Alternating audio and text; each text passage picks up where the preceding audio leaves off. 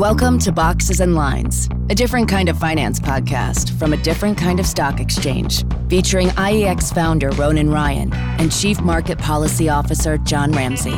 Now here to give you the straight talk on how the markets really work, it's Ronan and JR. Welcome everybody to the latest episode of Boxes and Lines. Welcome to Boxes and Lines. Welcome to the Daily Brew, the brains of the brew. Yeah, we told you this would happen. Don't worry. Today, got it out of my system. We're all good. Yeah, he got it out. Today, JR and I are delighted to have Neal Freyman and Toby Howell from Morning Brew newsletter and Morning Brew daily podcast. They're one of our rivals, but they do this daily. So I don't know to really qualify as rivals. They have millions of listeners. Yes, we have a few less than that, but and we'll get to that. I'm taking notes today. Yeah. So since its inception as a newsletter in 2017, Morning Brew has carved out a unique space in the media landscape by distilling dry and complex business and financial news into something digestible and engaging for a wider audience. That's what we thought we were doing, but probably unsuccessfully did with our wonky shit. But Neal and Toby have been instrumental in this process, helping turning Morning Brew into a daily essential read and podcast for millions. So whether you're deeply entrenched in the financial world or just curious about how business news can be made more approachable, this Boxes and Lines is for you. Welcome, Neal and Toby. Welcome. Thank you for having us.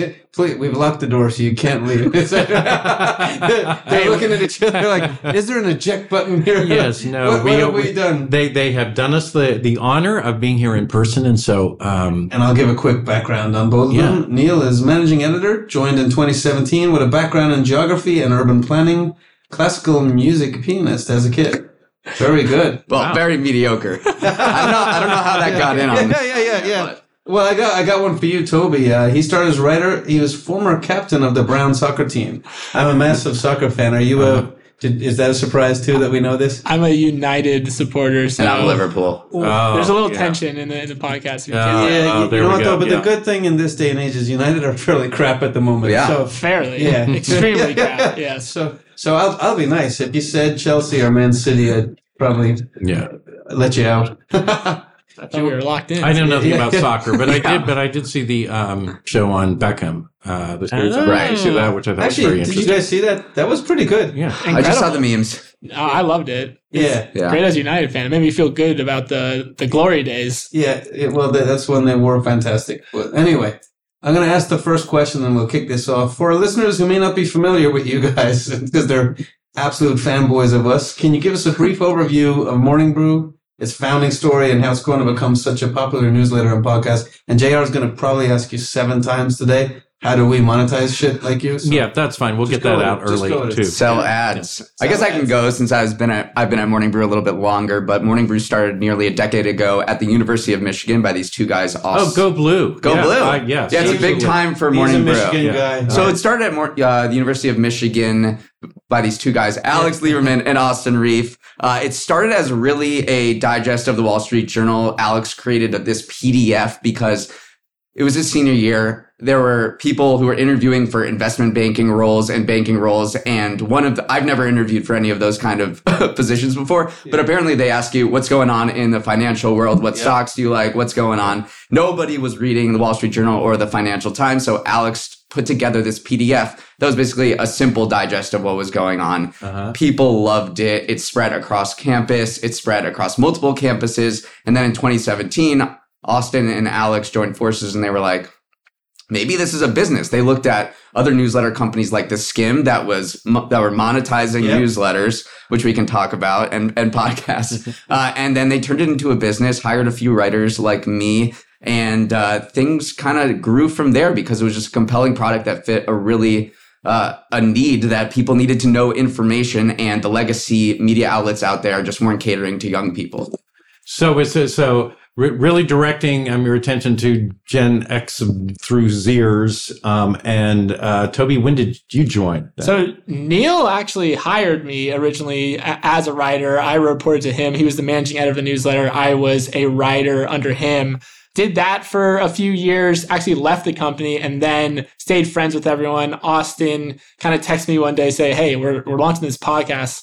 Come in and do a host test, see what it's like. And Neal was the kind of locked in as a co-host, and they just kept inviting me back essentially. And now We have Morning Brew Daily, which is kind of the extension of the newsletter in podcast form a little bit. It's kind of crazy. It took us this long to launch a daily podcast as well, but we've been at it for just about a year now. And it's a lot of work. It's a lot of work. Well, it obviously is a lot of work. Because actually, I listened to the one that you guys did this morning, even. So you're like fresh from that. And we talked about some of those topics, but that's like a lot of work to like pull together all of the data. I mean, you got to have a fair amount of help.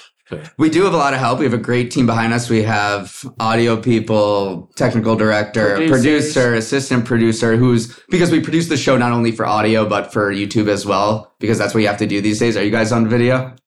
No. Are we on video? All right, well, that's the first. Is that lesson number one? Yeah. No, I don't think so. Unless you want to invest in video. I don't think it's that important, but we do have a YouTube presence in case we blow up and want to be YouTubers one day. The red carpet. Yeah. But no, it takes a lot of prep. I mean, we are talking about 6 stories every single day, which means we have to prepare for 6 stories. Takes many hours the night before, and we each get in to the office at about 4:30 a.m. for a 6 a.m. taping just to read some more. And because when you're talking about something compared to when you're writing about it, it's completely different. Do you rely? Investment banking might have been easier, fellas. Yeah. Just I know. Better hours. Yeah. better hours. Right. Yeah. You thought this was a cushy job that probably was turned out not to be. But I'm interested in, you obviously have people that are giving you topic suggestions. Do you come up with ideas just from talking to your friends, from like, getting ideas from colleagues? And so, I mean, Neal has been in the news curation game now since the incept of the Brew, which was 2017. So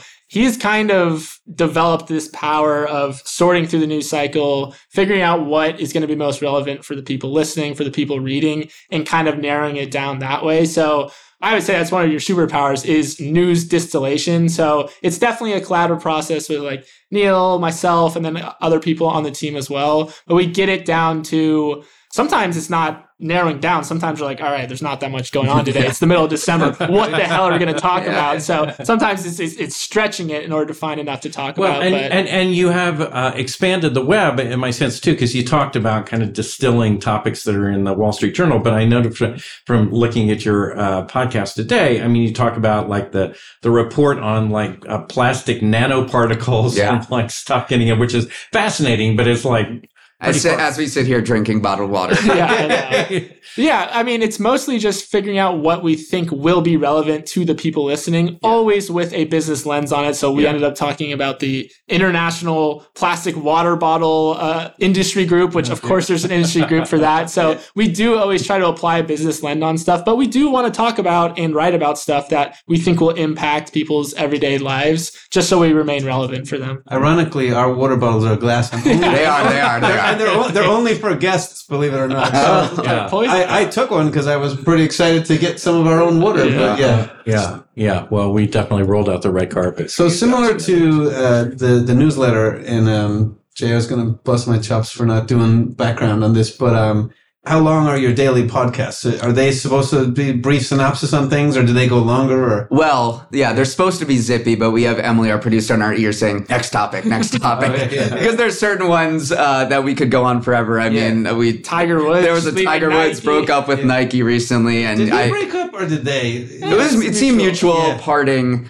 See, here we are going on again about it. But I saw it pop up on CNBC yesterday, and I'm like, is it him or them? I was like, seems both. Yeah, Nike doesn't want to seem to be in the golf business anymore. There's certain topics where maybe we're a little more knowledgeable, a little more passionate, where we could probably go on forever, and Emily has to keep the ship running. But we want to be 20, 25 minutes. You're on the subway, you're in your car going to work, and we don't want to be like Joe Rogan, 4 hours of just vamping about maybe nothing. We want to be super zippy. It's in Morning Brew's DNA ever since the newsletter started, just to be super quick, it brief. Makes sense. Yeah. People don't have long attention spans anymore, so we want to get in, get out. Yeah, that's what we try to do, but our shit gets pretty wonky, and it can get. I mean, we try, but we're definitely interested in expanding the universe and accessibility of our material. When you say millions, how many listeners do you have? Well, the newsletter has 4.3 million subscribers. Wow. So it's a lot. And we have a big staff now. I just want to clarify. It's not just us.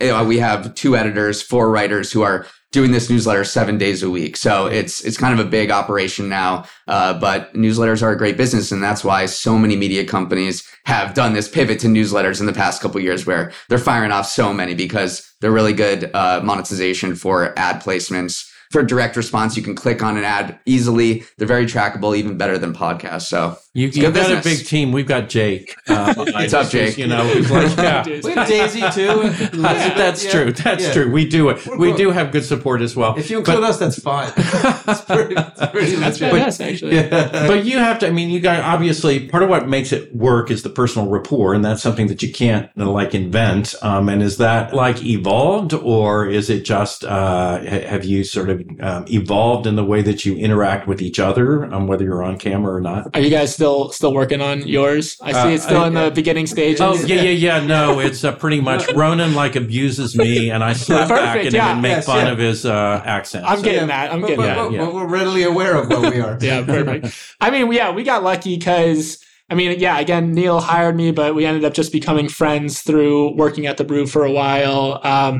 And yeah, we remained friends even after I left the Brew. So then when it came time to kind of do a read together, we were just very comfortable with each other because we've known each other for a while now. And I think what works too is that we're both just generally interested people. And so it's very easy to talk with someone else who is also interested. Yeah. And if either one of us didn't have kind of that just natural intrigue with the stories we're talking about, I think it'd be a lot harder, especially to do this every dang day where you're going through 6 topics every day. So I think that's what helps make it work. Yeah, I won't name names, but sometimes it's hard when you talk to people and you got to fucking beat an answer out of them, and you're like, oh my God, we got another 30 minutes to go. Yeah. Don't say anything, John. But we're not worried about that with you guys. But I'm curious now that you are on camera on the doing the YouTube type. Does it ever happen now that you're like out somewhere at a restaurant or coffee shop or whatever, and somebody goes, "Oh my God, it's the Brew dude"? You'd be surprised actually, because it's mostly Instagram, because we post these clips, these reels of us, kind of smaller clips from the show, and that has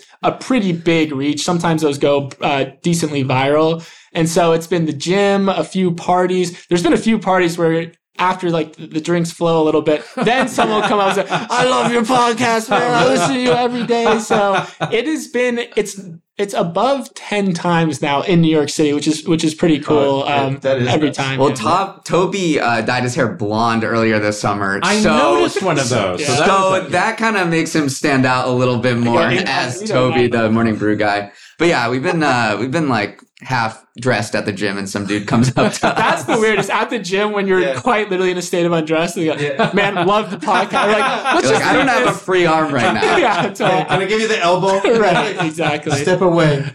Yeah. We don't get that at all. No, we Just definitely, wait, just but wait. we aspire, right? I Industry think this is going to be the launching pad. Industry conferences specific on wonky market structure. People will tell Your us. celebrities, your They love mom. us. They love us. Oh, that's classic.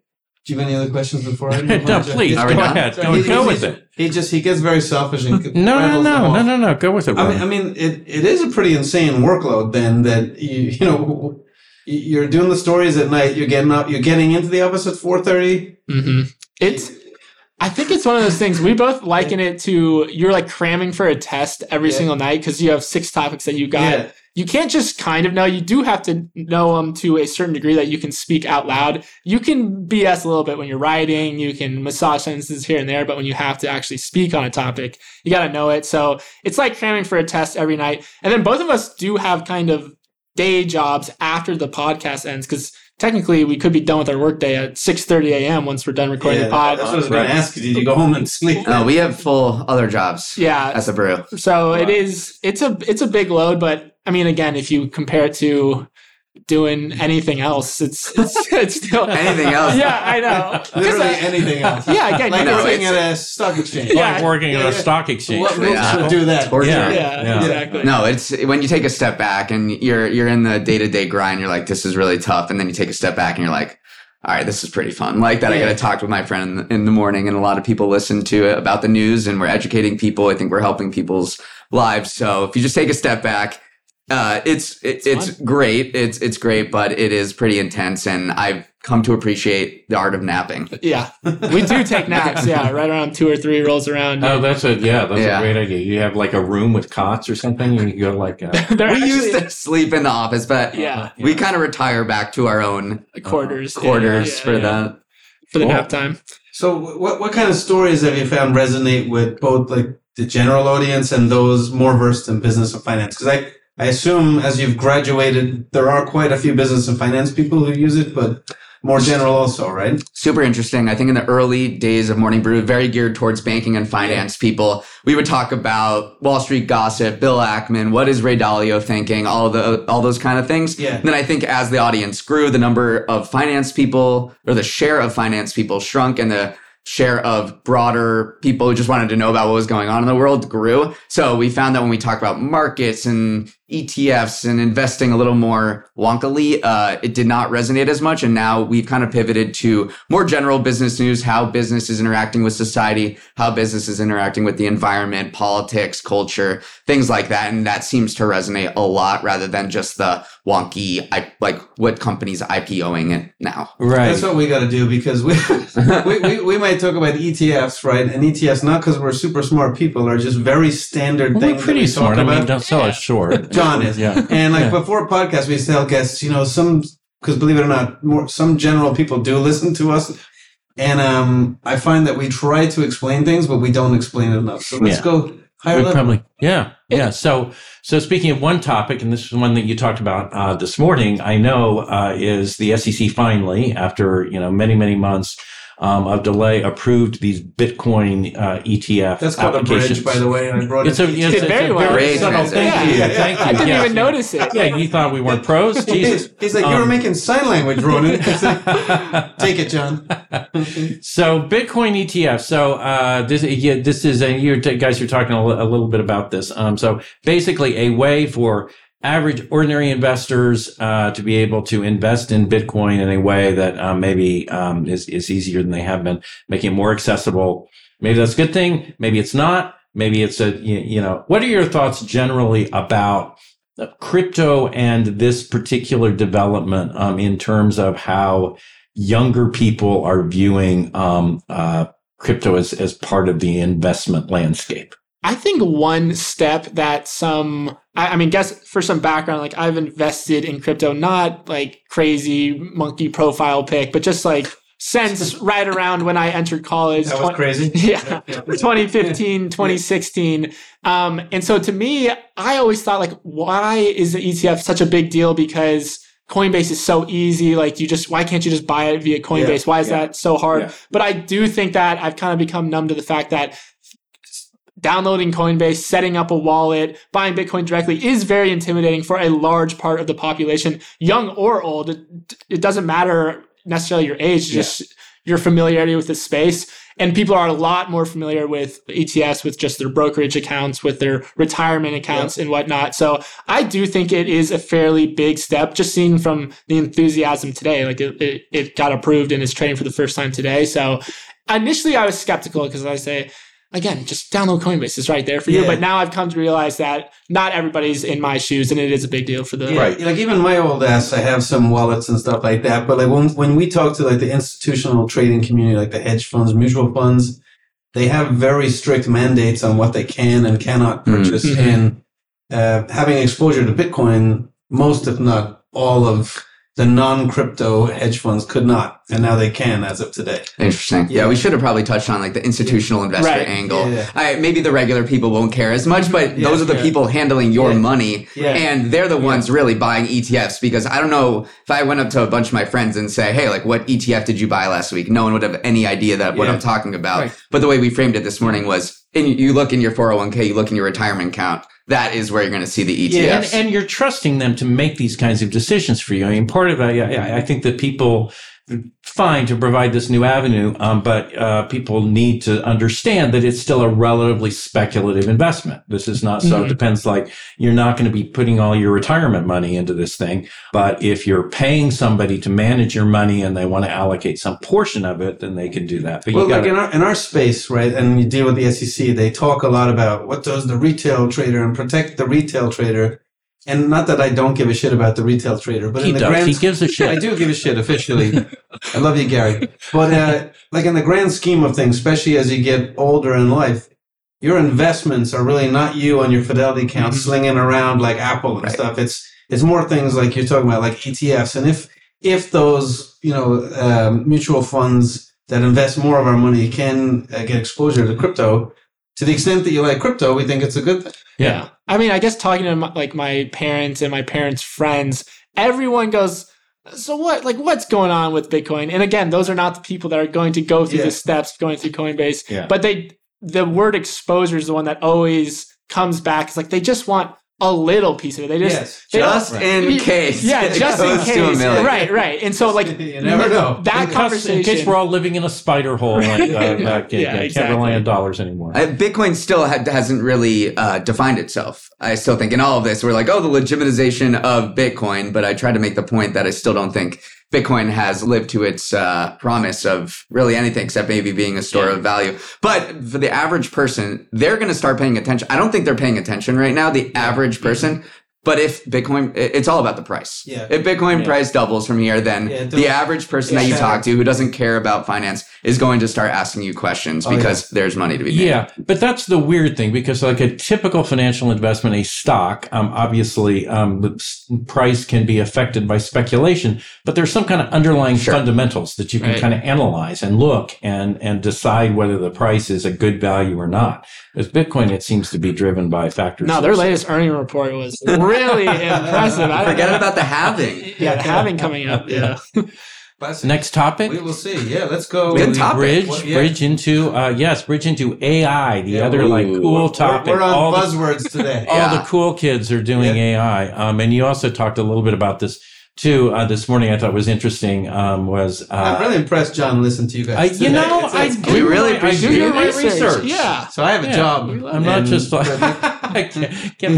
give me a break. So OpenAI selling custom chatbots, which sounds like either really interesting or kind of dystopian. So talk a little bit about that. What's that about? I don't think it's that dystopian. I think it is very interesting though. So OpenAI released this GPT store where instead of just offering ChatGPT, which is what I call like a jack of all trades, it kind of can tell you a little bit about everything. These are very focused chatbots trained on specific data sets that can just be more effective at doing if you have a specific task you want to do. So All Trails is an app that finds you hiking trails. And so there's a specific custom GPT that's just All Trails. There's one for Code Academy that teaches you coding. So I think this is just kind of the fragmentation of chatbots into more specific ones that could be more useful. And what OpenAI wants to do is sell that $20 subscription to GPT Plus. So it's adding all of these features behind this $20 subscription. And that's how it wants to make money. And it's operating it as a rev share instead of the typical app store where Apple's taking a cut. So it's paying out developers and creators of these custom GPTs, and it's hoping to incentivize them to,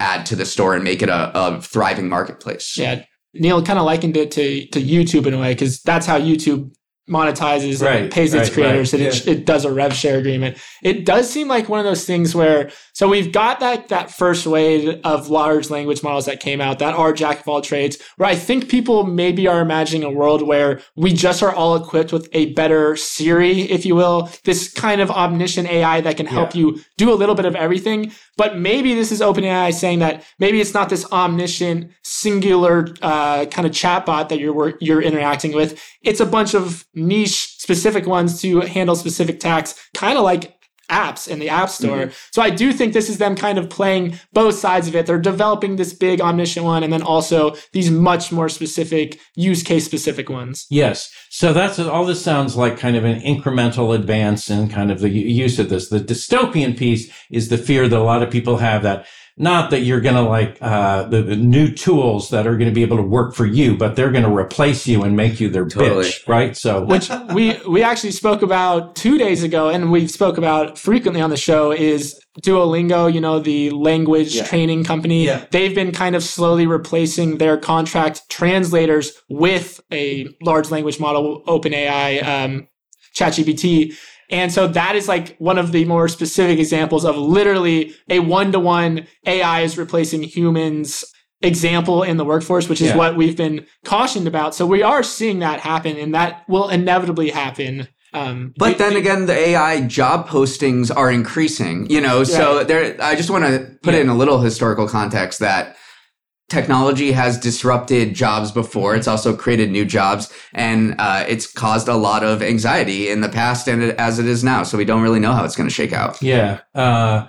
Well, and obviously... Remember back in your day when robots started building cars? And the scariest thing was 38 miles of carbon pool. Go fuck yourself. Recently, on a recent podcast, he called me, aren't you Gen A? Which I thought was like...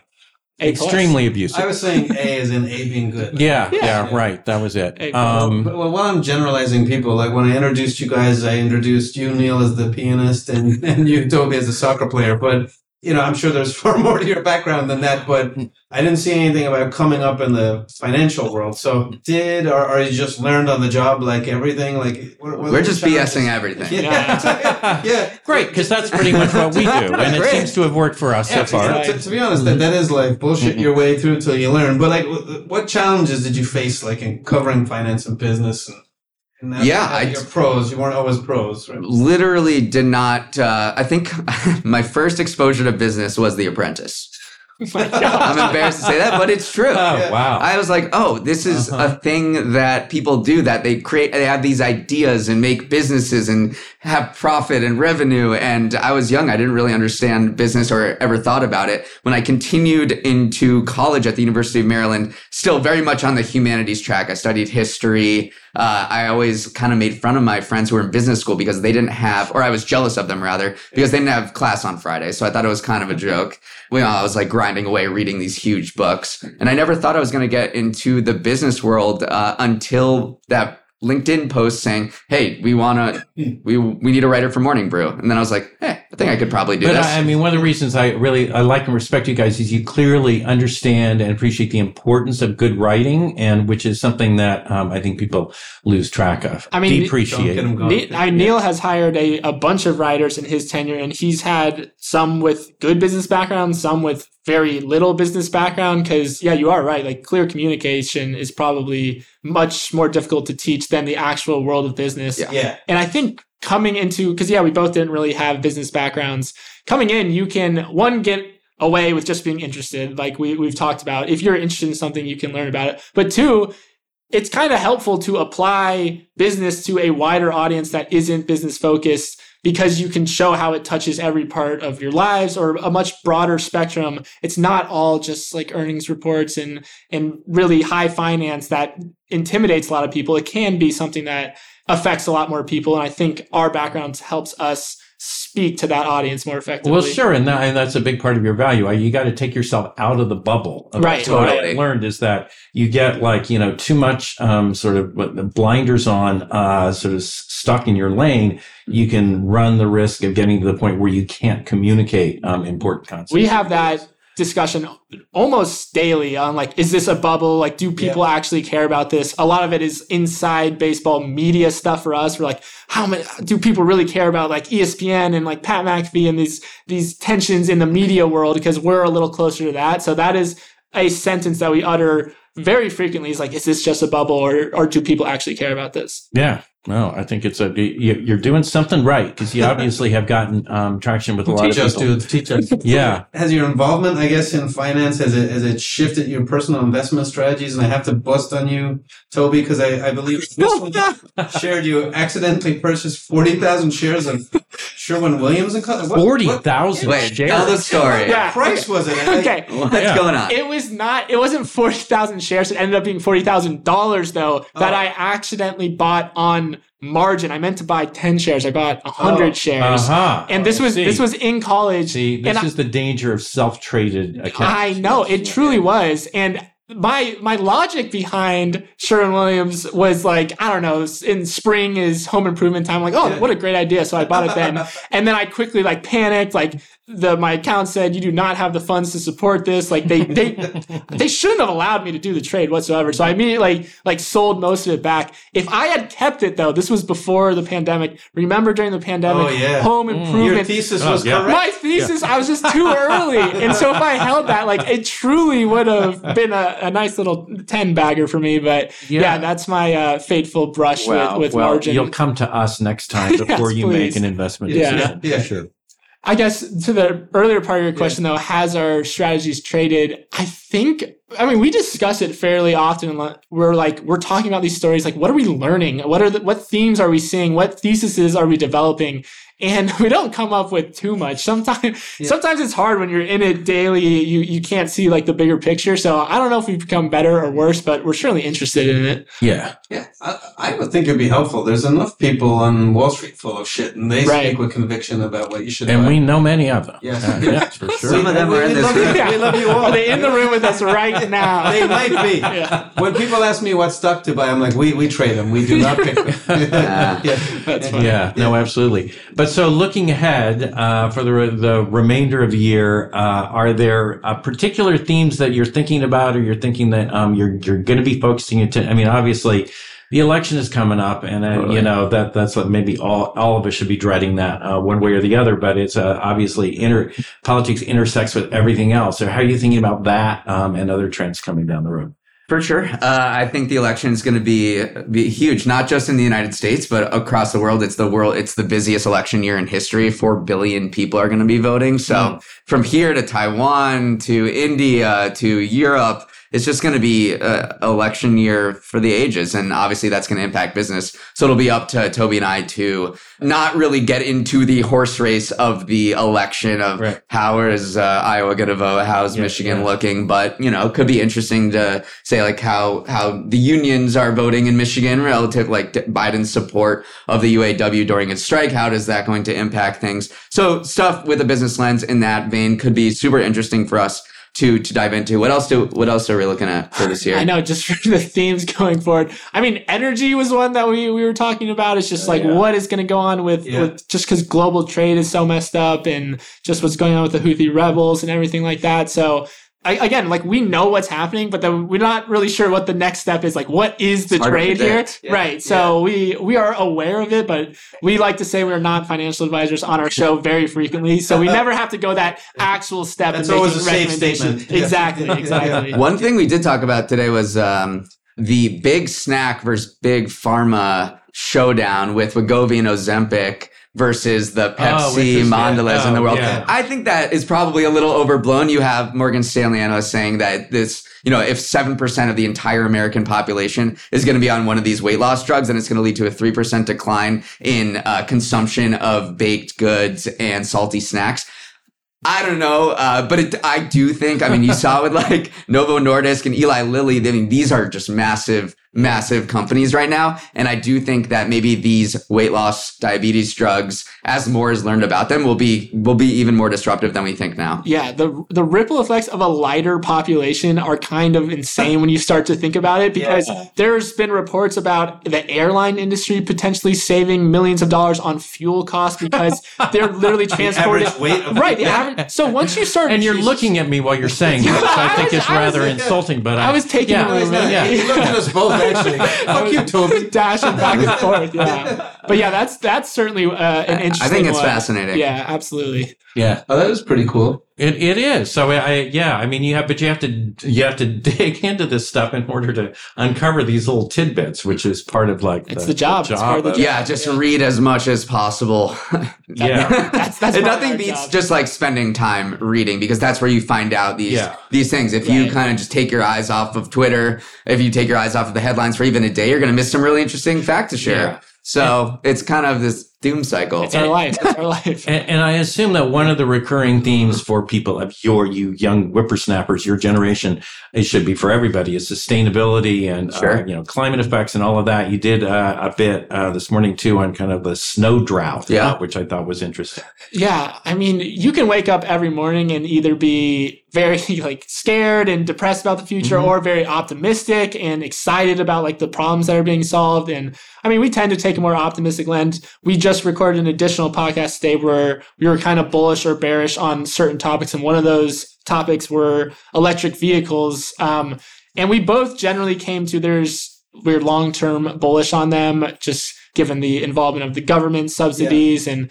just the sheer amount of cars being created in China right now. So that's always something that we are thinking about. And yeah, I think in general we're generally bullish on that. We should talk more general, man. We're the opinion. we are, and I think we can People speak to the masses, shit, and there's no way I'm reading at night and then doing it in the morning. Just FYI, you do that. We're not taping at 6 a.m. You did your little detective work this morning. I had a quick question to help John out. Like I'm told you do these podcast segments, right? Toby's Trends and Neal's Numbers. I've been trying to get him to do a Ramsey's Ramblings newsletter.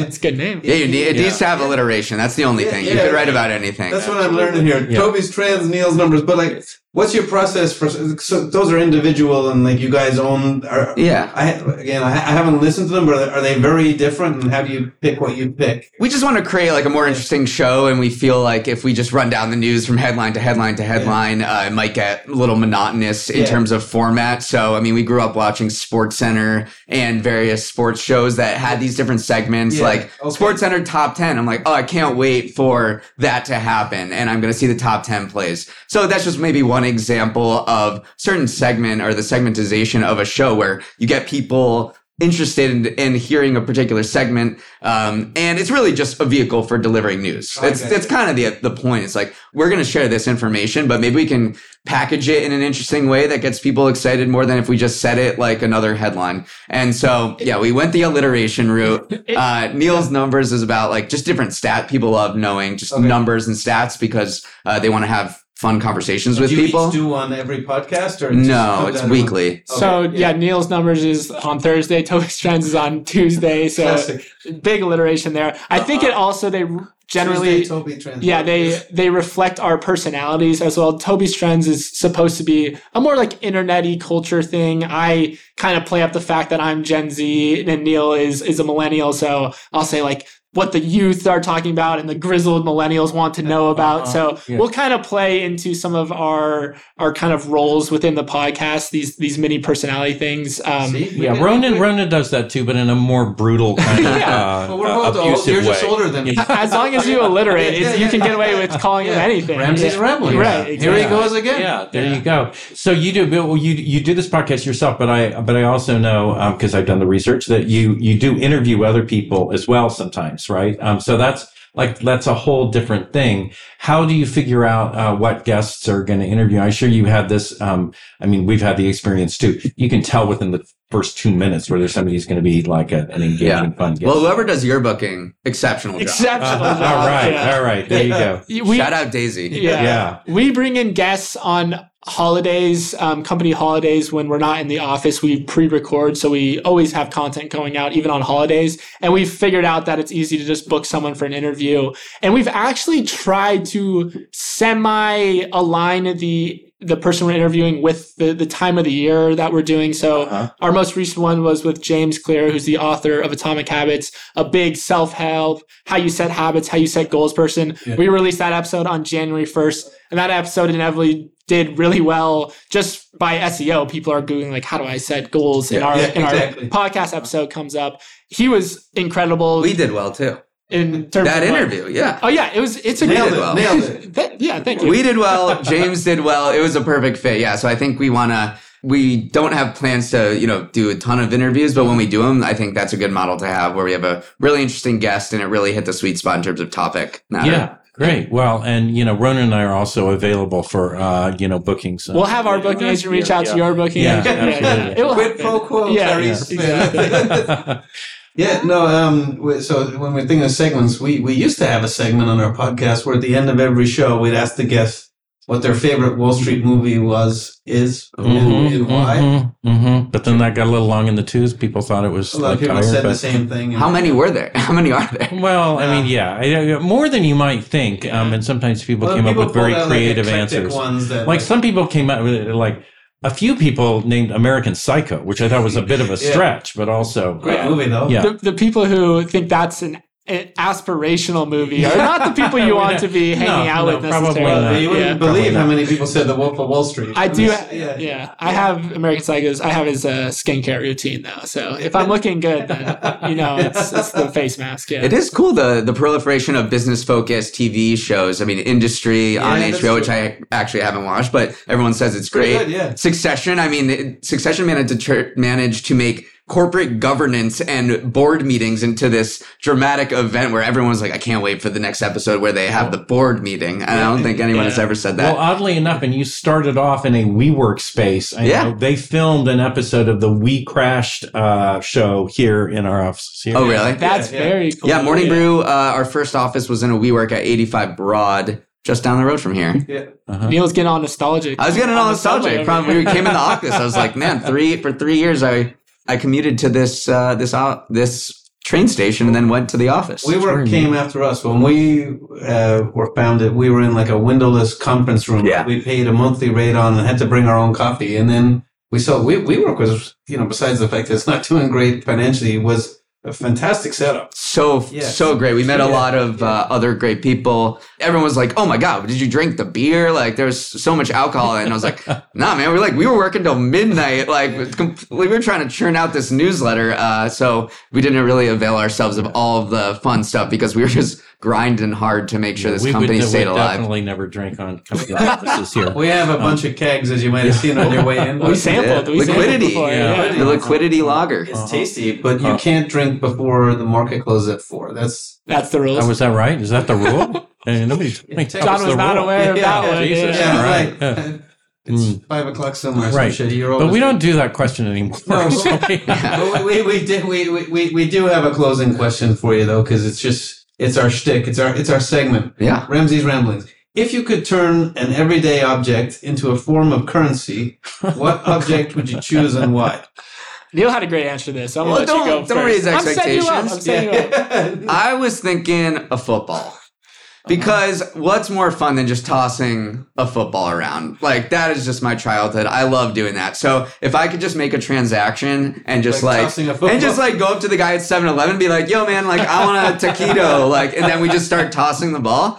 That sounds super fun. And then different balls are different denominations of banknotes. So, maybe the $1 bill. You do like a Nerf ball. Right. Like that's for international transactions because those things go forever. Yeah, exactly. And then each country could have its own ball. Like India would have a cricket ball or something like that. You have to carry big sacks on your back to buy a copy. It's not practical, but it might teach you what the value of money actually is. Yeah. And then we're also thinking the higher the bills go, the heavier the ball gets. So $100 bill, you're tossing a medicine ball at the cashier. Hey, can you break this? You took a really goofy question and came up with a very creative answer. We were discussing. Well, Toby, what's your answer? I don't actually. I thought we were just scaling it up into. It's a combined answer. Yeah, we combined it. Yeah. Another concept answer that we were playing with was something very delicate, like an egg, balancing on a spoon, and that would kind of teach you to be conservative with your money, and it's not so easy to give it up. So something just like a little more fragile or delicate, just because right now when you can just swipe something, and if you're making it rain, are you throwing eggs at people? I don't think it works if you take it to Vegas or teach people not to buy Sherman Williams on. There you go.